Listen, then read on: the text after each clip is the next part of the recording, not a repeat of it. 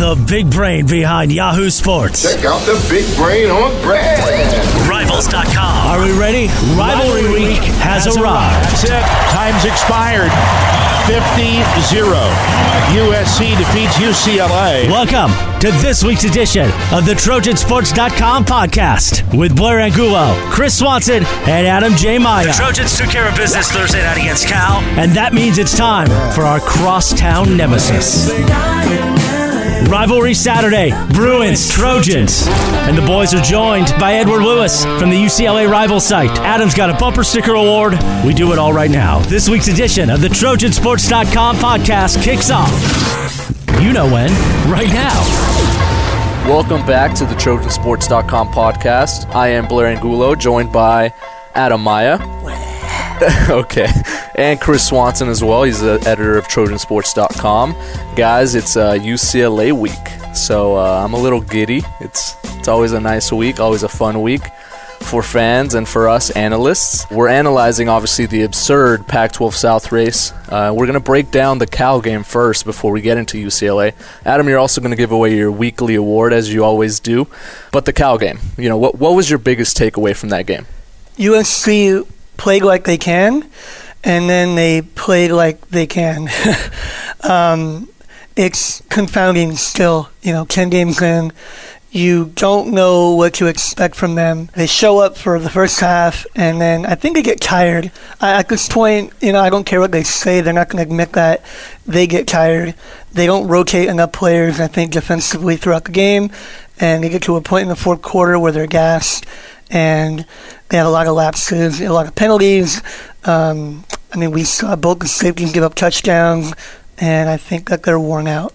Chris, I think what Adam meant was USC played like they can, and USC played like they do. And that means they played up to their potential, but then they unraveled there at the end, and it got a little tricky, I don't know, what's the word, maybe a little dicey for them. Chris, what was your takeaway from what happened in the second half? They just don't finish. It's something that they haven't done all season, and it doesn't look like they're on pace to figure it out at all. I talked to some players after the game about it, trying to get their thoughts on why teams are able to come back and make games close when they really shouldn't be. And they said it's just a mentality thing. They haven't figured out how to finish. It's a theme for them. It's on their shirts, and they just can't get it done. I think Adam Maya's point about the defensive rotation was a solid one. The team isn't blaming rotation. They know that they just have to go out there and try harder and try to put these teams away when they have the chance. You know what? I heard them say that as well. I don't totally buy it. Remember that defensively, if you're allowing 2 points like they had, I think, for most of the first half, or you're allowing 9 points, you have a lot of pride about that. You don't just have a mentality like, oh, we already won, I'm going to give up points. Like, defensive players don't think like that. Offensively, sure, you're up by 30, you let up a little bit, you're not as urgent about things. So I think you get that from Sarkisian and the play calling, the way they play offense, and the way that they don't really put people away. But defensively, I don't think that they're just not finishing because of a mentality. I think that they're tired, and they're never going to say that. And that's why, we've never gotten that answer, because they're not going to admit it. But they're tired. Yeah, you're not buying it. I'm not buying it. What I'm buying, though, is the pass protection. I thought it was superb. Cody Kessler had a ton of time. He was looking for receivers, mostly Nelson Aguilar. He was staring him down. Then he had more time, and then he was moving around the pocket, and then he was looking at Nelson Aguilar. Then he had more. It was unreal. Nelson Aguilar had a career high 11 receptions with 8 minutes to go before halftime. 16. Sorry, Blair. No, this was before. I'm saying he already he set his career high with 8 minutes to go before even the halftime started. So Nelson had a big game. It was interesting because Marquise Lee was in attendance. Mm-hmm. What did you think of the offense, the pass protection, and kind of just the progression that they showed there in the first half? They mixed it up. They weren't going downfield. They were doing the bubble screen galore thing, which worked. I think that they did play that smart. Cal wasn't defending it. It was very weird. You could just hand the ball up to Nelson practically. So they played it perfectly. They threw, I think, 33 times in the first half, and then they stopped throwing. Why? Why? It's like, we're going to get Buck 100 yards. We're going to sell our souls to that because he's like halfway to Marcus Allen's streak. I don't get it, They talked about wanting to run the ball and run clock and preserve the defense.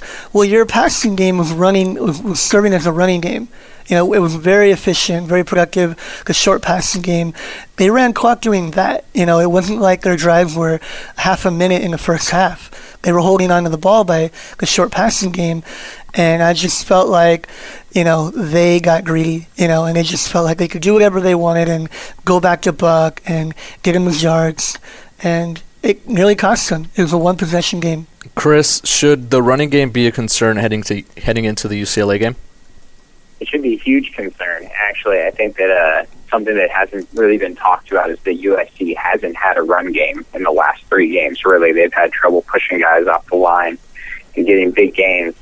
Buck Allen has the numbers, but I think that it's been kind of forced this year. I don't think this offensive line is really set up to push people around. The pass protection has been great, like you mentioned, but I think against UCLA they have to run the ball, and they haven't shown that they've been able to do it recently. Marquise Lee was not the only person in attendance, or famous person, I guess. Miley Cyrus was there. Miley Cyrus was doing Miley Cyrus things in the stands. It was unbelievable. I'm married. I covered my eyes. I don't even know what you're talking about. Okay, well, I had my eyes wide open. Elsewhere in the Pac-12 South, Arizona hung on to beat Washington. Utah beat Stanford on the road. And the surprise, Adam, this is a big one. Arizona State loses to Oregon State in Corvallis. So the Pac-12 standings, as they currently stand heading into the UCLA game, USC is alone at the top, 6-2. It's a little misleading, though. Mm-hmm. Arizona State, and UCLA are all 5-2. UCLA, though, has the tiebreaker within those 3 tied teams, and UCLA, I guess, they control their own destiny. Yeah, UCLA is set up, I guess, pretty well here, where if they beat USC, they beat Stanford, they got it. It's their division. USC needs 1 loss from ASU, and it can come against Washington State, which it won't, or it can come at Arizona the day after Thanksgiving, which is a very, real possibility. But I think more importantly, we need to know if Sarkisian called Mark Banker and thanked him for what Oregon State did to ASU. We've been waiting for that phone call for months. Never really got confirmation whether he made it, and we're gonna ask about it, Steve. Chris, there's 2 other big games in the Pac-12 Conference this week, along with USC, UCLA. Arizona State's going to host Washington State, and Arizona is traveling to Utah. Before we let you go, we're going to have to get a prediction out of you, UCLA, USC at the Rose Bowl. What's your call? It's a really tough game to call. I think both teams have shown at times that they don't want to win games that they should run away with. Big rivalry game. I know UCLA has won 2 in a row. It's at the Rose Bowl. I'm taking USC in a close one. I think they're going to have a lead early and hold on for dear life. At the end, I'm going to say it's 35-31 USC at the end of the day. Wow. Okay. All right. Sounds good. So, Adam, we're going to hold your prediction until a little later in the show. You have a little bit more time to think. But you have your bumper sticker award that you like to hand out. Who does it go to this week? Yeah, my kid beat up your kid, bumper sticker award, and it definitely has to go to Nelson Aguilar. He's one of the best receivers in the country, and I didn't know that. I didn't know that until November, but he is. He's up there. You can argue who it is, whether it's him or Amari Cooper. There's a few people, I think, in that conversation. But either way, he's in the conversation. Nelson, 16 catches, 216 yards, 2 touchdowns, and tenacious. You just have to love the way he plays. First-time winner? Yeah. First-time winner. All right. So we'll be right back to break down the battle for the victory bell with Edward Lewis, the publisher of BruinSportsReport.com. You're listening to the TrojanSports.com podcast. Hey, Travis Rogers from Yahoo Sports Radio. Thanks for listening to my friends, TrojanSports.com and the Trojan Sports Podcast, presented by Rivals. We talk Trojans and everything going on in sports, plus we actually have some fun every morning on Yahoo Sports Radio and heard locally in Southern California on AM 830 KLAA, home of the Angels. It's the Travis Rogers Show every weekday morning from 6 until 10. Check us out. Now, back to the TrojanSports.com podcast. Edward Lewis, the publisher of Bruin Sports Report.com and friend of the show, joins us in studio. What's going on, guys? Happy to be here. All right, well, you can find him on Twitter, Edward Lewis BSR. I'd also suggest bombarding him with questions. Thanks for being here, like I said, Ed. Brett Hundley, he's got to lead our discussion here as we head into UCLA, USC, breaking down this game, this big rivalry. He was once a Heisman hopeful. It hasn't really unraveled for him the way many thought it would. What's going on there in Westwood? Well, he was really bad for a while there. The main thing with him is his pocket awareness and his pocket poise. You know, when he gets a rush in his face, or when he gets people around his legs, or when he starts feeling things, he tends to see ghosts. And then that really upsets people. Ghosts. Because he'll be back there and he'll have time. He'll have 4, 5, 6 seconds, and he'll just feel things that aren't there because you got to him early on. And he'll just take off and run. And Noel Mazzoni's been okay with it because Brett is such an elite runner. But man, for a while there, that stretch of Cal, Colorado, and even a little bit in Arizona, it was like, dude, throw the ball, and he would never do it. And that Washington game was really encouraging for everybody. I think that's why you saw Jim Mora after the game went up and gave him a hug and dapped him up. Even before he went over to Chris Peterson at Washington, he made sure he went to Brett Hundley first and foremost, because this may have been Brett Hundley's breakout game where it's like, okay, I can breathe and maybe I have a little pocket awareness now. When Jim Mora went over to him, did Brett Hundley kind of try to evade him like he does? That's been the knock on him. Freshman year, people were like, oh, he's just a freshman. He's kind of waiting and learning. But now he's a junior. He's supposed to be a Heisman hopeful, and he hasn't really developed the way people thought. It's been fascinating because, like you said, in his freshman year and his sophomore year, I was like, well, the O-line's bad. That's why he's always running around in circles. Well, this year, that O-line is actually pretty good. It's been really good the last couple weeks even. And he's still just kind of running around in circles and sometimes just running around with like a chicken with his head cut off, just moving all the way around and stuff. So, It was encouraging to see his play against Washington because he finally didn't do it, but I'm still skeptical of it. I think it's still hit the one knock he has and the one thing I don't think he's ever going to be able to recover from. I think it's just innate in him, and it's just, I can't be in a pocket that has a lot of pressure around me because I'll just panic. Ed, I need you to clear something up for me because I have not understood this. A few weeks ago, there was a revelation that apparently Brett Hundley had been throwing the ball more and earlier in the year, more often, because he had to develop to be an NFL quarterback. And then now he's going to run. Now it's okay and he can run more. That seems like nonsense. You're going to coach him to win. So what were they really doing there? What was the philosophy there early in the year, and what's kind of changed? Well, I think it was his personal preference, really. I think obviously the game plan never changed. It was always, Brett, can you please throw the ball to our receivers? And whether he would do it or not was his personal preference. And I think in the beginning of the season he was trying to do it, making a concerted effort to not panic in the pocket, not flip out, and not take off and run. And then there was a 3 or 4 game stretch where he was like, forget it. I have an easier time just running around like Barry Sanders and trying to make plays all over the field. And I think it worked a little bit, and that's why he was like, well, I'm going to be me now. And then against Arizona and then against Colorado, it was like, well, this isn't working. I got to throw the ball again. And I think Washington, he finally just settled down and finally was able to take some 3, 4, 5-step drops and be clean in the pocket and throw the ball. So I don't know if it was necessarily a game plan decision. I think Noel always says throw the ball, but if you want to take off, go ahead and do it because you're pretty good at it. So are they pretty happy with him then the last couple of weeks? Is that how they want him to play? Well, the second half of Arizona and then this game against Washington, yeah. Because I keep saying it, but if you watch any of his game, it was like, as UCLA fans, you would always see the people get on your board and stuff and just scream about it. Just, why is he not throwing the football? And it was just so frustrating to watch him just be in that pocket. And he'd have time for days. I went through it. I think I charted. He had 39 throws one game. I want to say it was the Arizona game. And then 32 of them, he either threw a swing, a screen, or a bubble, or took off running. 32 of 39 throws are dropbacks, and it was just like, man, that's not how you play quarterback. And the next week against Washington, he really cleaned it up. I think he had 43 dropbacks and only ended up scrambling like 4 or 5 times. And so he really cleaned it up, really kind of fixed it. So I think Mora and Noel are kind of figuring out like, okay, has he really fixed this issue? So I think they're I guess excited heading into USC. The criticism is there, but statistically speaking, he's having a good year. 72% completion percentage. He's got 250 passing yards per game, over nearly 60 yards rushing per game, 24 touchdowns and 4 interceptions. USC struggles with quarterbacks that are dual threat. They have capabilities of dual threat, and he's beaten USC twice already in his first 2 years. Adam, this seems like a problem for USC heading into this game. I think it's a nightmare. I mean, I think he's like the last kind of player. Him and Mariota be the last type of player that they want to face. They play beautifully against pocket passers, even good ones. This is the kind of quarterback that can really hurt them.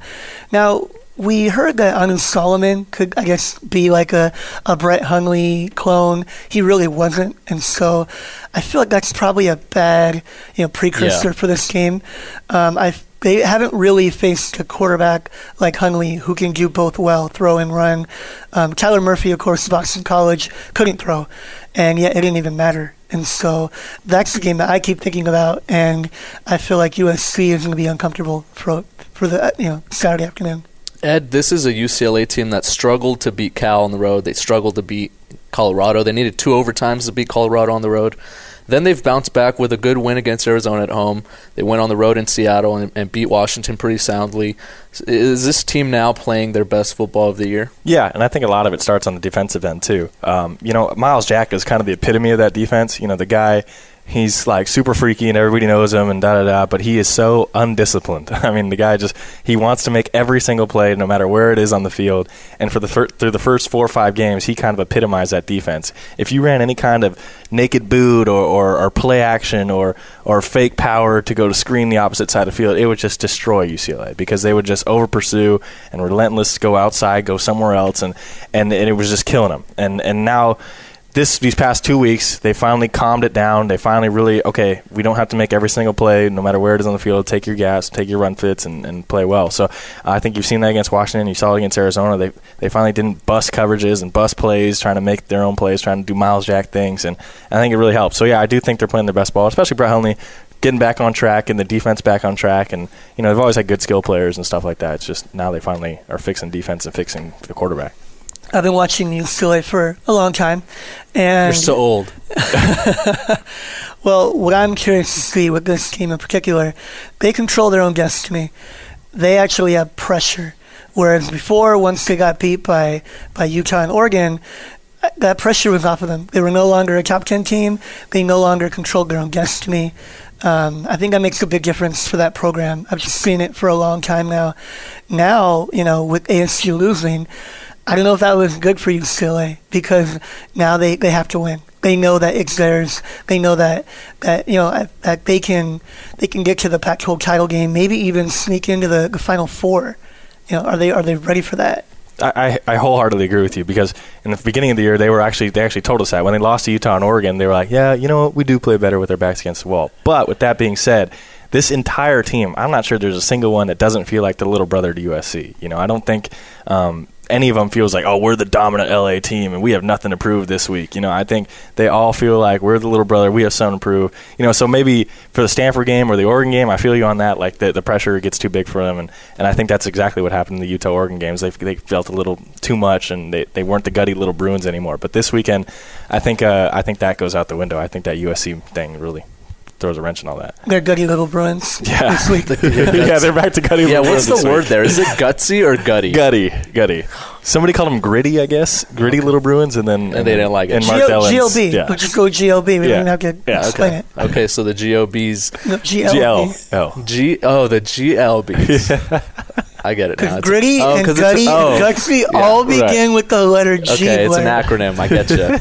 Okay. So those GLBs, they have some good things going for them, but what can the Trojans exploit Saturday at the Rose Bowl? Well, the one thing, I watched that whole USC-Cal game. The one thing is Leonard Williams. I mean, that guy is unreal. I mean, I'm a big NFL guy, big NFL draft guy, and I'm always looking at who's number one overall Dallas pick. Cowboys? Who are they going to get? My boys, dude. No, I don't know because they're going to win the Super Bowl, so 32 pick. You never know. But anyways, Leonard Williams, I mean, that guy's an animal. And on the right side of UCLA's offensive line, they had Scott Quisenberry. And even at center, Jake Brendel, I think are the two probably weakest components of that offensive line. They played better as of late, and Quisenberry's had a good 4 or 5 game stretch.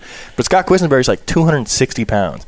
I mean, Leonard Williams' leg weighs that much. So I think that's going to be huge to watch how they kind of help that and how they are able to kind of keep Leonard Williams out of the backfield. And then obviously offensively, USC's receivers, that was filthy. I used to think Cal's receivers were the best in the league. Nelson Aguilar is an animal. So I think UCLA's got some decent corners, but nothing like that. I mean, that's some pretty tough tough stuff. And I know Cody Kessler was the man. He's dropping dimes all day long. So I think that's the passing game, and then obviously, protecting Hundley and the interior. So Kessler, when he does have time, he is able to find Nelson Aguilar and Juju Smith and George Farmer and all these guys. That pass rush, we know Odigizua is there, Eddie Vanderdoes is there. There's other guys on that defensive line. They lost Anthony Barr. They lost Cassius Marsh. They lost Keenan Graham. What's that unit looking like right now? Yeah, I mean, the two pass rushers they have are Deion Hollins and Tack McKinley.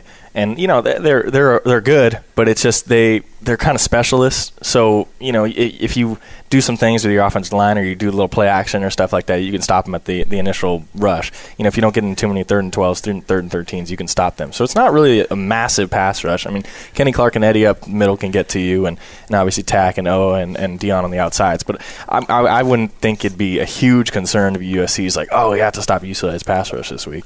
Looking at the other side of the ball, I think it'll be interesting to see whether USC has a spy on Brett Hundley. They're not going to tell us that, but it's something that we're going to have to watch for in practice. Stuart Craven probably should play that role, but USC really hasn't generated a big pass rush with their front four. Leonard obviously is an animal, but Leonard can be double-teamed. The other three are kind of nondescript. And so that's really what we're wondering. Are they going to blitz or not? They've gone games without blitzing, like an entire game.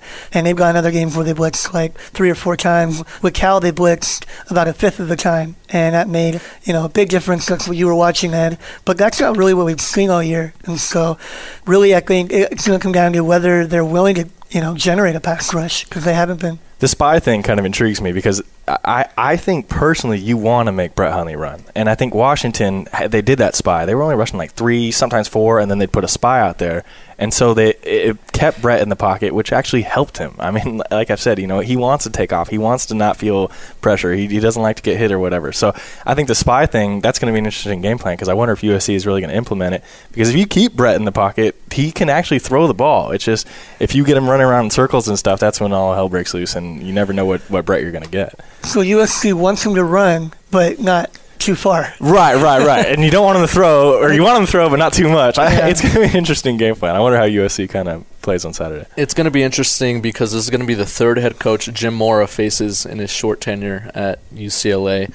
And I'm just curious to find out how much the previous 2 games have meant and what it means to this third game. What do you think, Eddie? Do you think there's any momentum that kind of carries over, or is it just a year-by-year thing? Yeah, I don't know. If anything, I'd almost think it hurts UCLA because, like we were talking about with the GLBs, I think, like I said, this team just plays better when they're gutty and their backs against the wall and when they're the underdog and stuff like that. And I think if you keep winning these games or whatever, the pressure builds and, man, we got to run LA now. What are we going to do? And I think right now, though, I think they're still in that component where we still have something to prove and we still have our backs against the wall. Break down UCLA special teams, because these are games that come down to maybe a field goal or punting a ball inside the 10 or something like that. Where do they stand in the special teams unit? Kaimi Fairburn can't make a field goal past 40 yards. So that's where that stands. That's where it gets sketchy. Ishmael Adams is probably the top returner west of Texas. He's a threat to break. Is it every Kalen time. Thomas still west of Texas? Yeah, or Kalen Clay? Sorry. Yeah, well, I mean, Ish has been just as good. So I think he's phenomenal. I wonder if USC even kicks on the ball. A lot of teams don't even kick on the ball at both punt return and kick return. Their kick coverages are great. Other than they gave a 100-yard return to John Ross last week, but that was the first time they've given a return like longer than 20 yards like all year. So special teams are pretty good. Punter Matt Mangle is okay. He's whatever. It's not anything good, but it's not anything bad. So that's where it kind of stands. They can't really kick long field goals, and they have a good returner. Coaching? What about it? Well, the game calls for some good, maybe some critical decisions to be made at some tense moments. So where do you think the advantage lies there? I mean, you got to go with UCLA. USC's been mismanaged, almost every week, especially in the second half. I don't know why you'd even ask that. We've got to ask all the tough questions here, Adam Maya. Yeah. One last question from me is prediction. I'm going to go first. Okay. This is a very tough call for me, but I think UCLA is going to pull this out, 38-35. It's going to be a very, very good game at the Rose Bowl. Is it me now?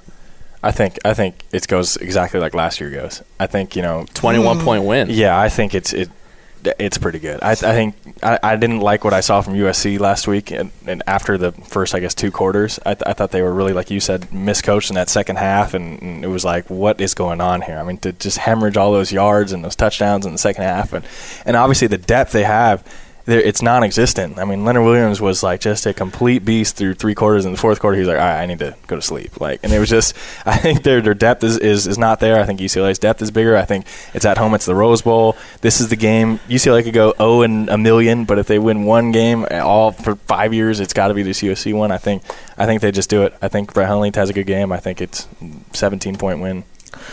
I can see both of those scenarios playing out, what Blair said, what Ed said.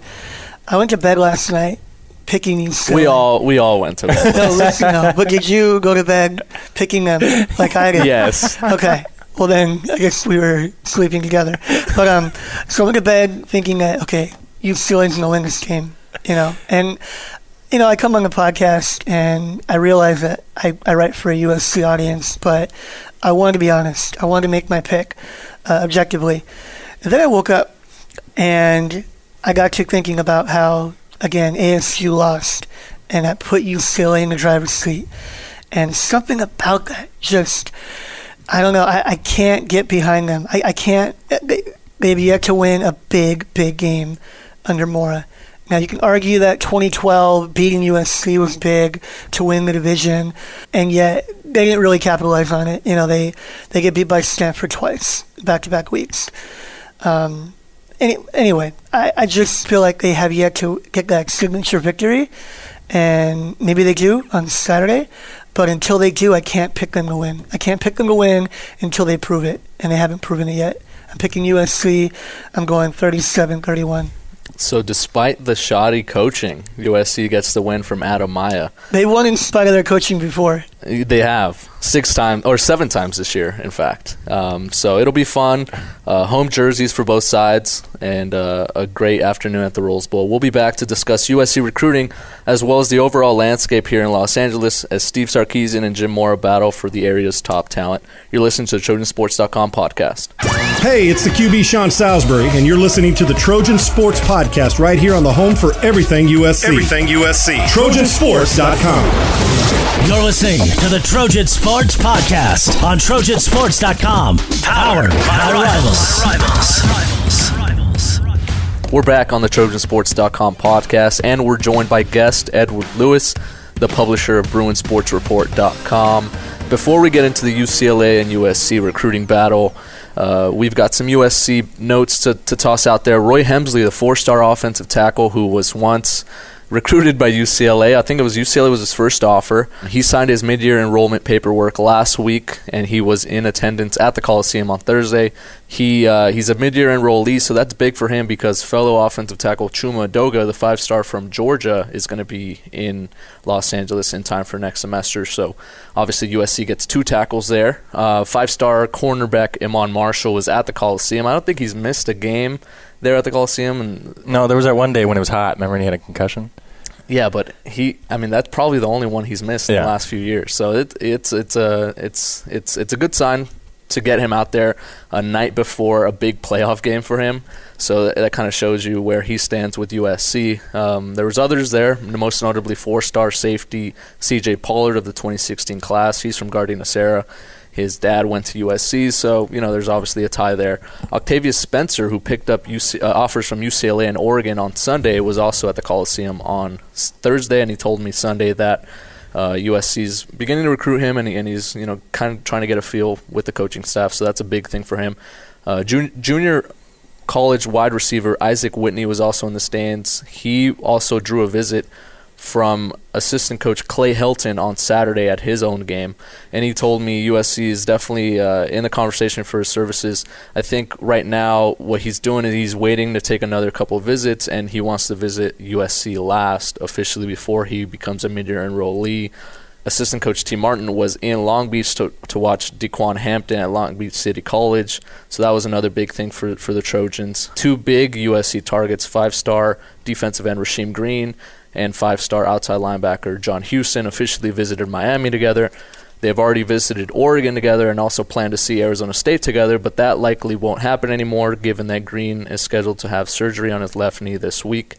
As for their visits, Houston told me he set up an official for Notre Dame game when USC takes on the Fighting Irish at the Coliseum later this month, because he wants to hang out with his boys, and it's no secret he's close with Adoree Jackson and Jalen Green and Elijah Tucker and those guys. So USC's in a good spot with those guys.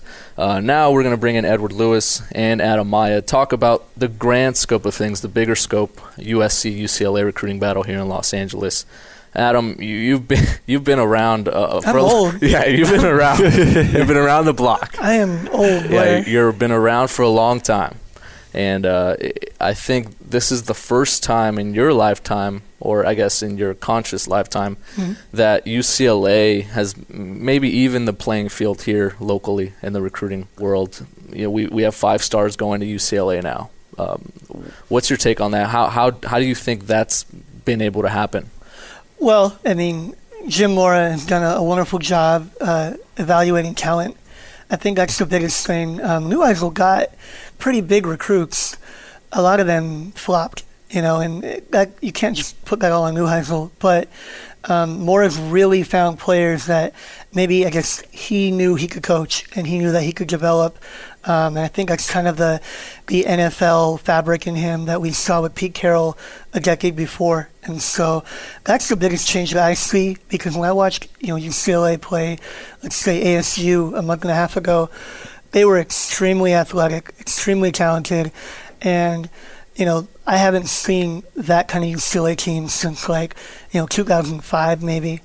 And even that was kind of like a one-off year, but I feel like they have a program, and I feel like Mora's really kind of figured out the people that he wants, that he needs, that he can build. So we're going to go here with a little rapid fire with Ed Lewis. We've got some recruits that USC and UCLA are kind of battling out for right now. Let's start with Biggie Marshall, 5-star cornerback from Long Beach Poly.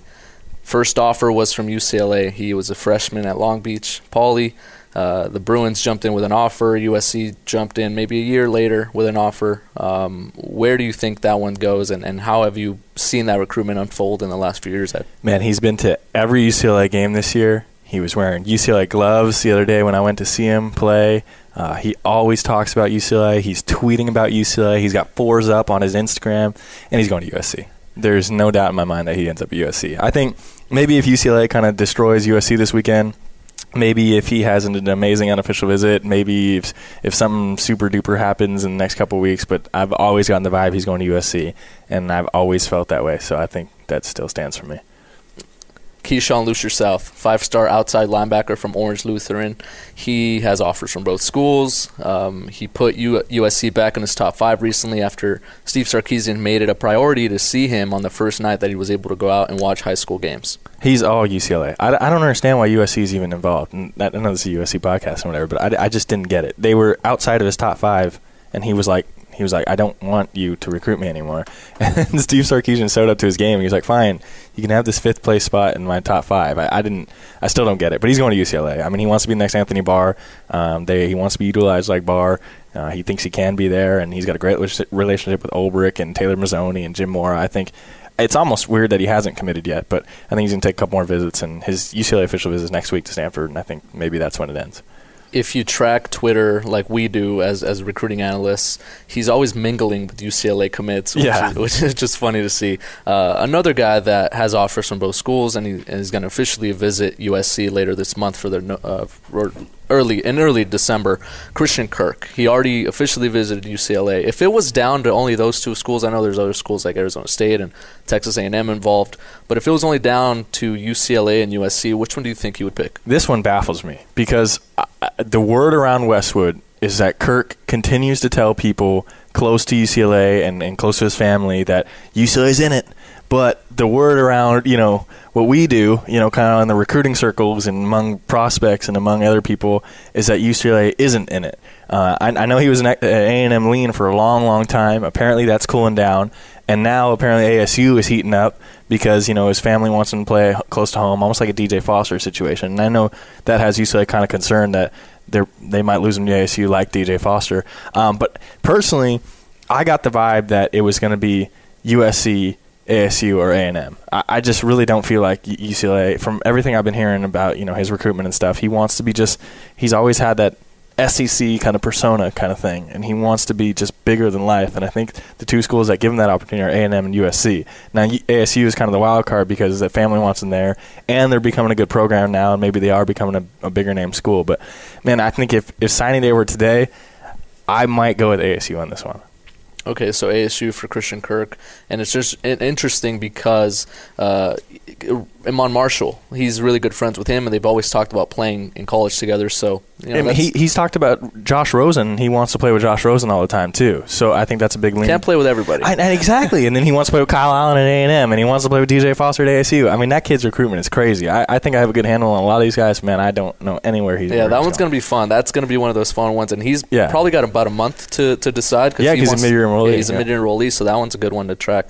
Rasheem Green, 5-star defensive end from Guardian of Sarah. We know how that movie ends. I think it's Iman Marshall 2.0 here, dude. I think he's saying all the right things at UCLA. He's going to visit UCLA. He's been to a lot of their games. Angus McClure and him have a good relationship. Jeff Ulbrich has a good relationship with him, but it's just that Trojan connection there, that Sarah pipeline. Like you said, I think what's Caleb Wilson's dad, Chris Wilson, is a USC defensive line coach or whatever, and he's out to be able to see Green every day if he wants to, and I think they have a great relationship. I just think he's going to USC. Yeah, a little scoop here. Rasheem Green wants to officially visit USC, but the coaches have told him that he needs to wait until January, so that they're kind of dragging in. They want him to visit closer to National Signing Day. He told me Friday that he wants to visit UCLA as well. He doesn't know if it's going to be officially or unofficially, but he wants to be at the UCLA-Stanford game at the end of this month. Osa Messina, 5-star outside linebacker from Utah. This is a guy I was surprised to actually hear USC was kind of still in it. I know he's taking an official visit next week, right? And I always thought it was going to be kind of a UCLA kind of Arizona State battle. I thought he really liked Arizona State. I thought after his visit, the buzz was all Arizona State, maybe more so than UCLA.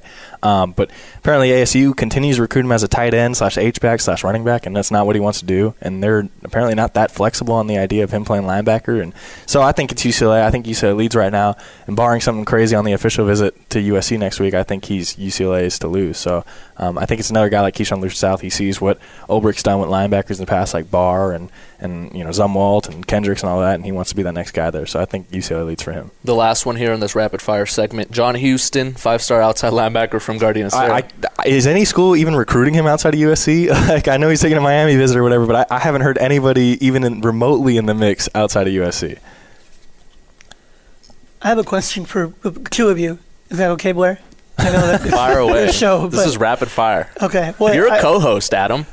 Really? You're a co-host. I've officially pegged you as a co-host of this podcast. Man, what a Monday. Okay.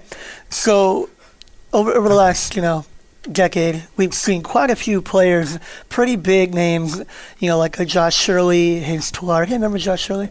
Dietrich Riley, Randall Carroll, I think even Kevon Seymour. People that were really leaning one way and either were committed or just leaning quietly, whatever the terminology is in your world. And then they flip-flopped. They were going to be UCLA, ended up at USC or vice versa. Do you see anybody on either board where they're already maybe committed or they're a heavy lean and they flip-flop come February? Man, that's a tough one because we're less than 3 months away from National Signing Day. And, right now the only one that would fit that mold is maybe a guy like Keyshawn Lucier-South, who would end up at USC. Maybe a guy like Biggie Marshall who would end up at UCLA. Maybe a guy like Akili Ross who would end up at UCLA rather than USC. There's a few guys out there that would definitely shock us and surprise us. I've been covering this rivalry now 3 years. I don't think there's a single guy that's done that in my 3 years now. I think Tahan and Priest were close, but I think they also, this is going to sound dumb, but I think USC also kind of cooled on them towards the end. I think they just didn't have spots either. Yeah, they were out of scholarships and they didn't want to deal with the drama of that, and so they let UCLA kind of have them kind of thing. I don't think there's been any guy in my last 3 years here that's been like, oh, he was going to USC and then all of a sudden he flipped, and I don't see it happening. That was that 2013 class where they only had 15 spots available, and then they filled up those 15 spots, and guys like Priest Willis and Tahan Goodman and all those Kylie Fitz had to kind of look Kenny elsewhere. Clark, Eddie Vanderdoes. Eddie Vanderdoes, Eldridge Massington, all these guys that are at UCLA now. There's a lot of USC guys there. So it's definitely interesting, and I think the coaches don't want to say it, but this game means a lot, not only for this year, but for years to come. There was a recruit that I was texting. I'll keep his name anonymous. Oh, yeah, we're not gonna release everything here on this podcast. But he was texting me, and I asked him, did you grow up rooting for one of the teams? Which one are you going to be rooting for on Saturday? And he said, I was only 6 or 7 when Reggie Bush was playing. But right now it's all A-clap, and he used the hashtag A-clap, and I was just like, oh, okay, well, we're using hashtag text messages now. So it's interesting, and this game's going to be really fun, just on the field and in the recruiting landscape.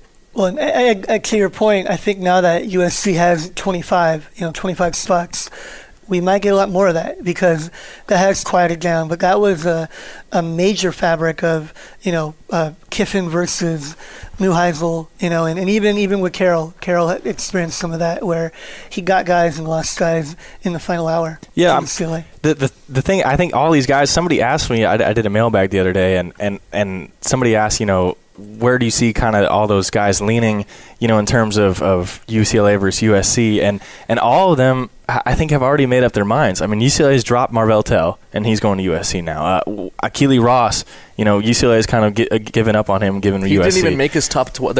Yeah, they've kind of given up on him, and he's going to USC. Top 12? He had a top 12, and UCLA didn't make it. Yeah. What is he, Baker? And Cameron Smith, Roy Hemsley, Isaiah Langley, Dominic Davis, Cole Smith, they've all taken USC. Andre James, Lucer South, Rick Wade, Deshaun Holiday, and Alize Jones have all taken UCLA. I just don't see any, other than maybe Biggie Marshall, Rasheem Green, and Osa Messina, I don't think there's any head-to-head battle here for UCLA and USC recruits. Yeah, it's going to be fun. It's going to be a fun ride for us as recruiting writers and for Adam to cover this game at the Rose Bowl. So that will wrap it up for our recruiting chat. Tune in next week for all your anecdotes, notes, and quotes from the Crosstown Showdown and our preview of the Notre Dame game, which will draw a star-studded group of recruits to the Coliseum. Follow along on Twitter as we report from the press box at USC_rivals, at Adam J. Maya, and at Chris P. Swanson. For Adam Maya, Chris Swanson, and special guest Edward Lewis, I am Blair Angulo. Thanks for tuning in to the TrojanSports.com podcast. Thanks for listening to this week's TrojanSports.com podcast. Your one-stop shopping for everything Trojan Sports. Recaps, previews, the best in recruiting, and some fun and frivolity with the boys. Follow the guys on Twitter at @BAngulo, at Chris P. Swanson, and at Adam J. Maya. We'll see you next week on the TrojanSports.com podcast.